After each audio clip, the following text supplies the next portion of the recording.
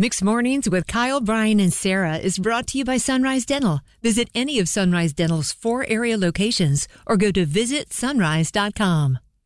Sarah just got back from New York City a couple days ago, and she did not bring back a keychain for us or a pint glass or a magnet for the fridge. Nope, sure didn't. Standing ovation for the commitment you had to bring back this item. Go for it, Sarah. I brought about 2 pounds worth of prime rib back. Yeah, you did. Yeah, I did. Bravo. Yes, you did. That says so much about you, and I just love it because I would do the same thing. Well, we went to Keen's, and in New York City, if you go there, go to Keen's. It's a steakhouse. It's been around since 1862. It's old school New York. And we went, and it's not cheap. And I ordered a prime rib, which you can see on our Facebook page. It was the size of my Pacific it's attire, massive. Sarah. It's massive. I could eat huge. the tiniest bit of it, and it was delicious and expensive, which means I'm bringing it home.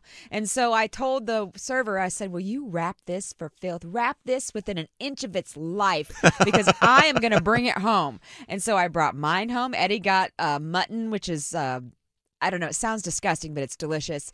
And then a cheeseburger. All of it got wrapped, stuck in like a little, gift bag.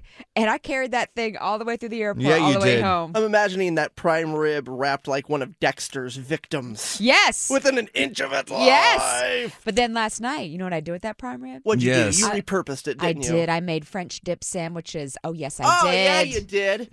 Did you, wait a worth it. second, did you say you took it through TSA? You didn't check the bag? You actually brought it in your carry-on on the plane? Well, here's the thing. When you pack up one bag, it can't be more than 50 pounds. And I had easily 5 pounds of meat in this bag. I couldn't afford to put it in our bag. It would have made our bag too heavy. So, yeah, I carried it. How'd you get it past the bomb dog? Because, It's a dog. The self-control of I that was JFK worried. airport bomb dog. I mean, wow. I was worried. We went through it. The dog was sniffing slowly, and I was like, this dog's going to want this He's bag going to of want meat. the prime rib. And he did it. I was so proud of him. He's a good little boy. boy. He was working. Good boy. I'm just so impressed that you were able to get the to-go box from the table in New York City to your table in Raleigh, North Carolina, because I feel like all of us, when we go out to eat, all 3 of us are constantly leaving the to-go box on the table. I do that all the time. Or in the other person's car. Let's just say it was like $150 worth of meat in that bag. I was not leaving it. I get it. You're going to bring back the prime rib. Good for you, Sarah King. I wish you could have had some. It's okay. 919-860-1015.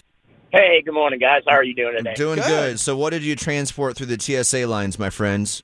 Well, back in 2013, I went to Ireland for about a week and was looking for this place called Sheridan's Cheesemongers, and we looked for it and looked for it and looked for it. We finally found it on the second to last day that we were there. And, well, we may have bought just a little bit too much to eat in 2 days, so we were like, there's no way we're not taking this back to the States.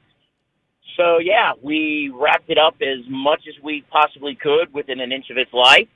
And we smuggled it through customs and got it back to the States. And Wow. You said this is all for some cheese?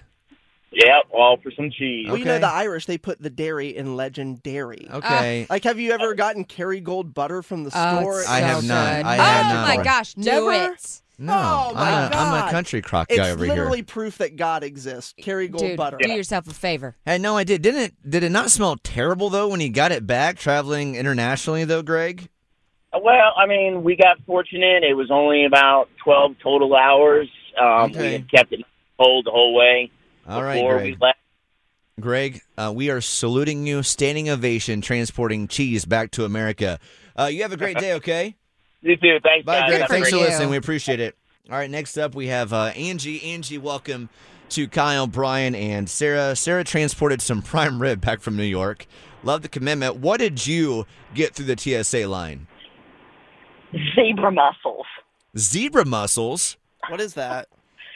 It is an environmental contaminant that is brought from overseas on the bulkheads and in the bulks of ships. Oh. And we were I worked for a water system in a different state, and we were trying to learn how to combat that problem to make sure that we didn't end up with the zebra mussels in our lake system, our water system.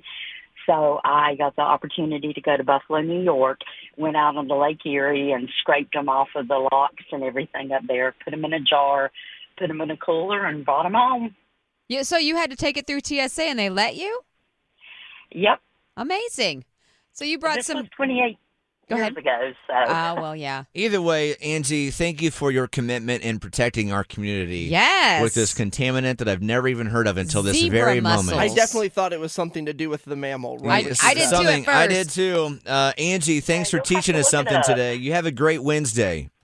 you too. Thanks. Bye-bye. Bye, Google Angie. searches I didn't expect to do today. Zebra.